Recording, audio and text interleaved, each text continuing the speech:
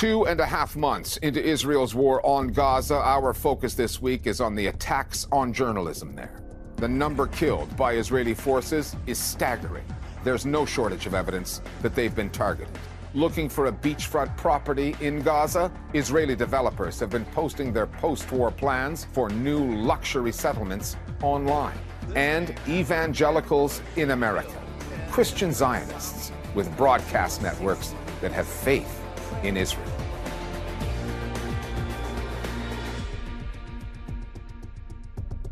As a program about the global news media, we have covered assaults on press freedom by governments around the world for more than a decade and a half now. Never in that time have we witnessed a war on journalists like the one Israel is waging right now in Gaza. Israel has barred the international media from entering the Strip, so first-hand reporting on the onslaught there has been left to Palestinians already locked into the occupied territory. They are documenting their own genocide. The number of journalists slaughtered since October 7th, the speed at which that is occurring is shocking. According to Gaza's government media office, Israel has now killed 97 of them. That's about 10 per week. But then Israel has a long track record of killing Palestinian journalists. That has been a defining feature of its occupation. What is different this time around is that with the eyes of the world on Gaza, Israel's war on Palestinian journalism is no longer a news story that's going under the radar. It's there for all to see. No one wants to start a piece like this with the story of one of their own. As Al Jazeera Arabic's bureau chief in Gaza, Wael Dakhdu is the face of the network on this story. His cameraman was Samar Abu Dakar, until he was killed last week in a drone attack in Han Yunis in southern Gaza. It was like being hit by a tornado. 3 paramedics were martyred immediately, and Samar was wounded in the lower body severely. I fell to the ground and I got shrapnel here in my arm. It went right through, another piece in my shoulder and 2 in my thigh. I tried to hide in one of the abandoned houses, but I realized if I hid, I'd bleed to death. So I stumbled towards the ambulance. I asked the paramedics to rescue Samar. They said, "We can't. We have to save your life first." And when his body was found, it was clear that the rockets had targeted him again, even though he had tried to crawl towards the street in an attempt to survive. Al Jazeera says its cameraman was left to bleed to death for more than 5 hours as Israeli forces prevented ambulances and rescue workers from reaching him. In more than a century of warfare, including World War II, there is no precedent for the rate at which Israel has killed journalists in its war on Gaza. According to the government media office there, 98 Palestinian media workers have been killed. The New York-based Committee to Protect Journalists puts the number at 61. Using the lower CPJ figure and comparing it to another exceptionally dangerous war to cover, Iraq, 204 media workers lost their lives there in a conflict that lasted 8 years. At this rate, the journalists' death toll in Gaza will exceed Iraq's in about 8 months. Which begs the allegation that having locked the international media out of the Strip to prevent them from documenting the human carnage, Israel is targeting the Palestinian journalists it has locked in. It is extraordinarily disturbing as a journalist to have a sense that certain governments, because it most certainly is not just the Israelis, the US is guilty of this as well, and many others, be able to kill journalists with complete and total impunity. Look, it's a war zone. Things happen in war, journalists are killed in war, but this sheer level of journalists killed is unprecedented, and it does raise a significant number of questions. The situation has become very clear. In 2.5 months of war, we have now lost roughly 100 Palestinian journalists, and this reflects clear targeting. Like in our case, for example, there was no one else where we were except for us. We were there for 2 to 3 hours, drones were roaming in the sky, watching our movements and following us. ومع ذلك استهدفتنا بشكل مباشر. And despite this, they targeted us directly. All this gives us confirmation that Palestinian journalists are being directly targeted in this war. الفلسطينيين في هذه الحرب. At the very least, if you support press freedoms and freedoms of journalists, you need to make sure that they can live, right? That journalists have the conditions needed to do their important work. But the very, very basic first condition is that international humanitarian law protections for them are enforced. As we're getting into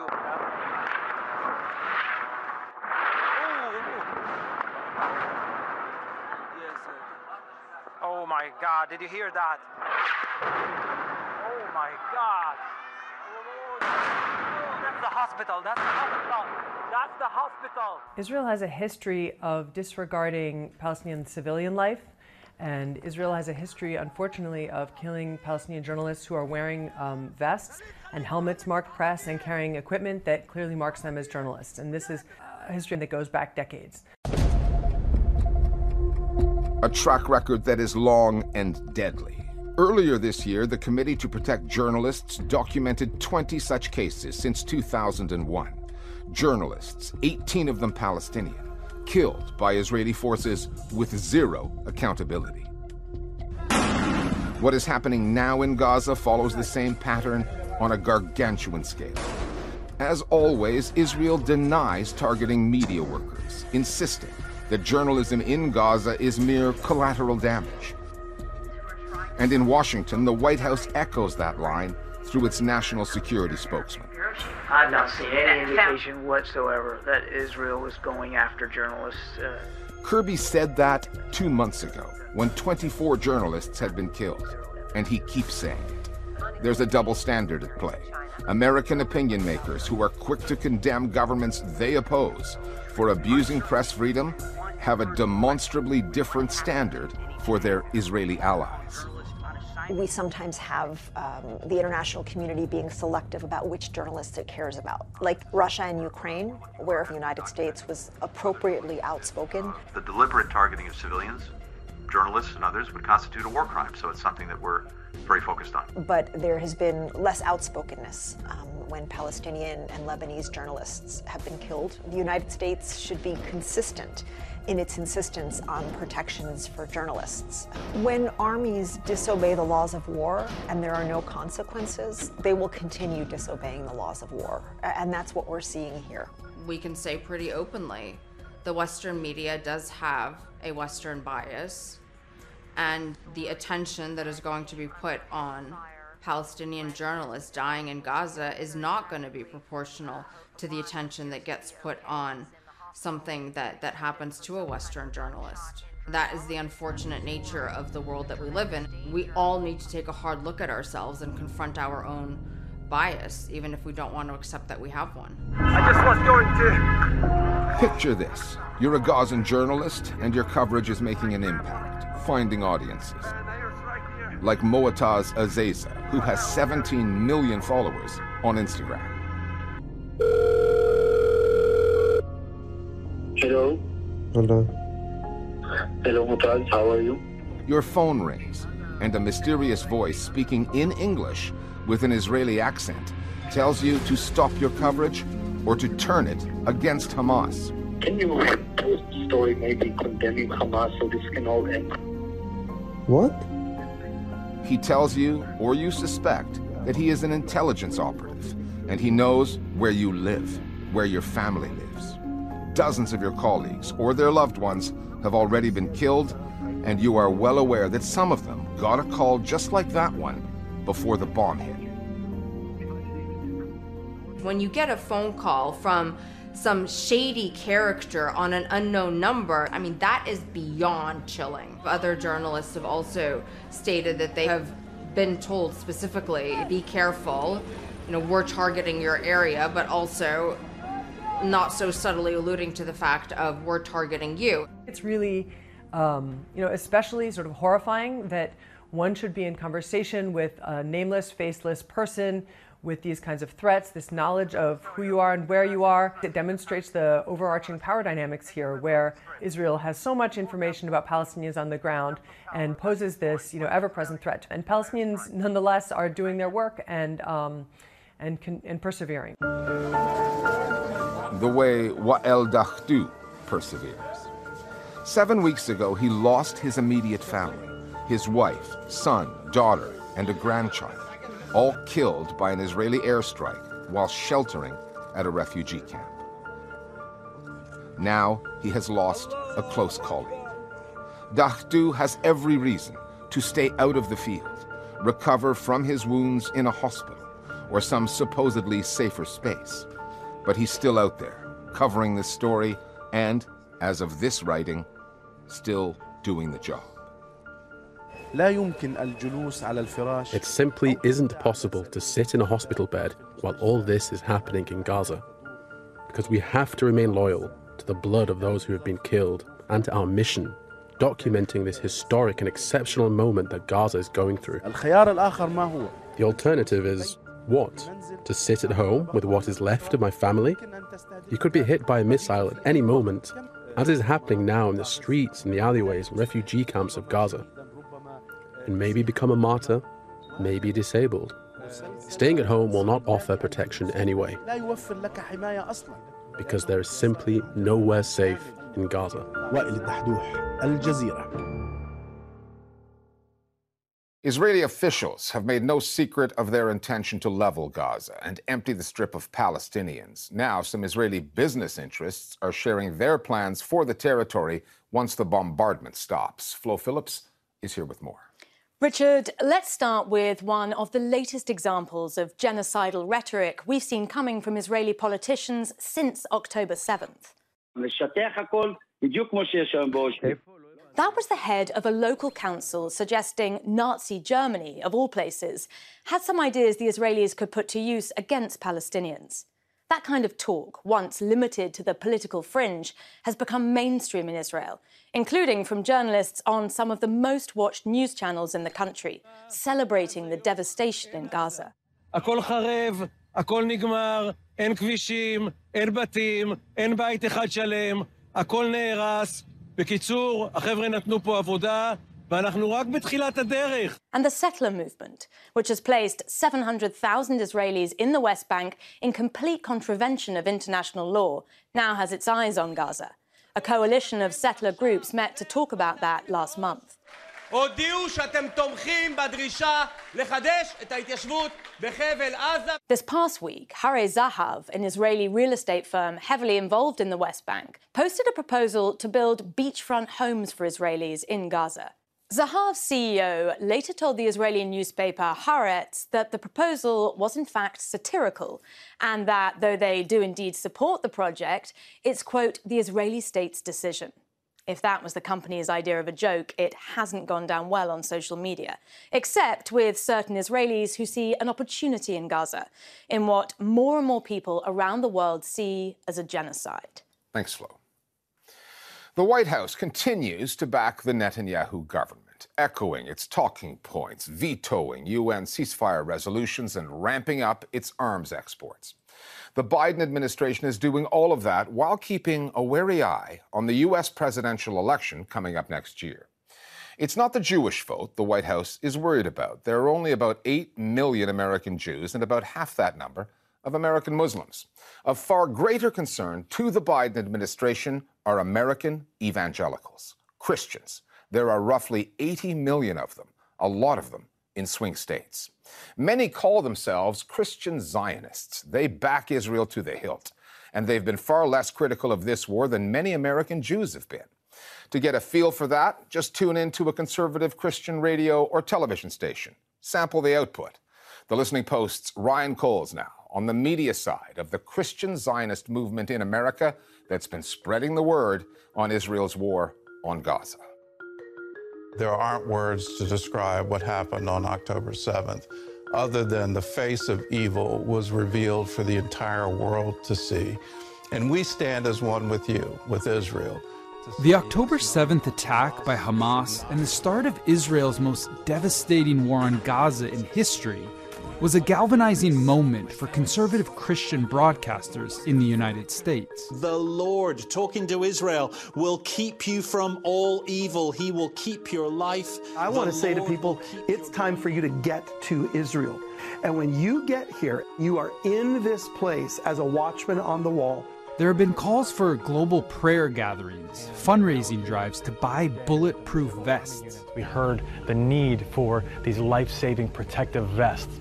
The IDF doesn't have enough with the hundreds of thousands of reservists. Across the conservative Christian landscape, the message from Christian Zionists has been loud and clear. This is not just a suggestion that we should pray for Israel. This is a biblical mandate that we should pray for the peace of Jerusalem. Christian Zionism is a belief that Israel plays a key prophetic role in the return of Jesus.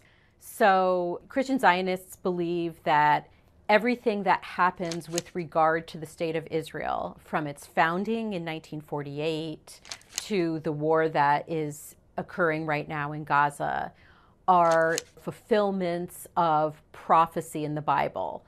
Tonight, Christians here in Israel and in the United States and in Canada and all over the world are watching what's happening and asking critical questions. Is this horrific war in Gaza part of end times Bible prophecy? Every time since the founding of Israel, when there's been major wars, American evangelicals who are interested in prophecy have gotten very excited about the possibility that this war is the war that signals the beginning of the return of Jesus to earth, which they believe will happen, and they believe Israel and wars conducted by Israel will be central to that. Every time there's a major conflict in the Middle East, the prophecy talk really ramps up. And I know everybody's been saying that forever, but it's kind of looking like, Jesus might be coming. The talk of a holy land promised by God to Jews, his chosen people, an apocalyptic war signaling the end times and the resurrection of Jesus who would save all Christians, sounds to many as fantastical and weak grounds on which to base an understanding of global geopolitics. However, this is a fundamental theological belief of more than 80 million Americans who call themselves evangelical Christians, many of whom firmly support Zionism, the political ideology underpinning the state of Israel. Led by charismatic and deeply political preachers who understood the power of the pulpit and transferred it to the airwaves through radio and TV, conservative Christians have had a significant impact on U.S. politics for decades. Their success as broadcasters meant presidential candidates from Ronald Reagan to Donald Trump sought their endorsement. Molly, it's so good to have you with us. And often sought their policy input too. Evangelicals really punch politically far above their weight. So white evangelicals are far and away the biggest supporters of Donald Trump, for example. And despite representing a small proportion of the population, they do turn out to vote. So yes, they do have a lot of power. They also have a lot of lobbying organizations. And one that's immediately going to come to mind in this context would be, of course, Pastor John Hagee's Christians United for Israel. Those of you who are watching across America and around the world, today the Jewish people are at war for their very survival. John Hagee is one of the most well-known of the prophecy-oriented conservative evangelicals. He's been doing this for many decades. He's been very involved in political organizing for Israel. Israel, you are not alone. Israel, you're not alone. What I noticed about his message when he was at the pro-Israel rally is that he really downplayed the parts of what he believes that would be offensive to American Jews. So he doesn't say anything about, this is the end times are coming, Jesus is going to come again, Jews have to convert in order to be saved. And he doesn't say anything like that. The notion of Jews needing to give up their religion, having to convert to Christianity if they want their souls saved at the end times, doesn't come up too much in the evangelical broadcast since October 7th. It almost doesn't need stating, since it's a core part of the end times narrative. Those who believe it have been taught that non-Christians simply won't survive. The other reason it's not said explicitly is because it's anti-Semitic. Indeed, some of the most prominent Christian Zionists have, at one point or another, been caught saying something anti-Semitic, and yet Israeli leaders, especially Prime Minister Benjamin Netanyahu, have courted these preachers and their congregations. Reverend Franklin Graham, the first major evangelical leader to visit Israel since the war began. Franklin Graham, he's the head of the Billy Graham Evangelistic Association. Now, that is an organization with a lot of money, influence, and power. And he heads this organization called Samaritan's Purse. So Graham, after the October 7th attacks, he indeed met with Netanyahu. So what does Netanyahu get out of a meeting like that, a photo op like that? Well, it's a nod to American right-wing Christians that he is their friend, right? They see him and Franklin Graham getting along. It reinforces this sort of special relationship. The Bible says that there is a time for peace and a time for war. This is a time for war. Netanyahu is definitely speaking to evangelicals when he quotes the Bible. Netanyahu is undoubtedly aware that for American Jews, this war is becoming increasingly unpopular, and that evangelicals vastly outnumber Jews in the United States and exercise a great deal of control over the Republican Party. And so keeping that relationship going is to Netanyahu's advantage in maintaining his relationships with Republicans and the support of America for this war. The sprawling network of conservative Christian media outlets also play a vital role in cementing support for Israel's war. There are sporadic expressions of concern and empathy for Palestinian lives lost, but the focus is, by and large, on the need for Jews to defend their land. Father God of Abraham, Isaac, and Jacob, we ask that you accompany Israel's troops into the battle. What sharpens the impact of the messaging is that it's not all sermons and group prayer. Christian evangelical outlets present a lot of their output as though it's news. On the battlefront in Gaza, we're learning that Tuesday was one of the bloodiest days of the war. Religious organizations have had an impact as journalists for quite some time because they used to be clunky and awkward. Now they are much more professional looking, and they talk about all the issues of the world. And it allows people to get most of their news from these Christian sources and to have that interpretive frame right there. The packaging is a very black and white, good versus evil kind of framing, because in their view, the Jews are God's chosen people, and God gave the land to the Jews. Any claim to the land by Palestinians is wrong and needs to be defeated. So, Christian Zionists, therefore, support the occupation, support the annexation of more land. Yes, we want Hamas to be stopped. We want it to be uprooted and eradicated. But if they won't, then we need them removed. If they will leave, fine. If they will be arrested, fine. But they may have to be killed. And so if you knew nothing about that and came upon a sermon or a lecture by a Christian Zionist, you would think that you were looking at a good versus evil, very black and white situation, when in fact it's much more complicated than that.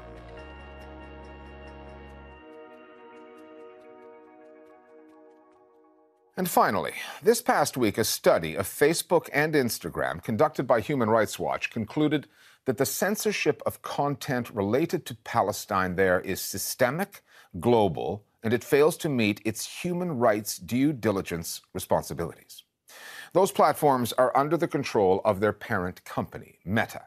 Now, no one's under any illusions about where Meta's allegiance lies. Its business model comes first and foremost, which means its advertisers get a big say in what you see on your feed about Gaza and what you do not. Advertisers can dictate how you understand this war. One way to get around that is to look beyond what the platform is recommending that you see. Search for what you are interested in, not what advertisers are good with. We'll see you next time here at The Listening Post.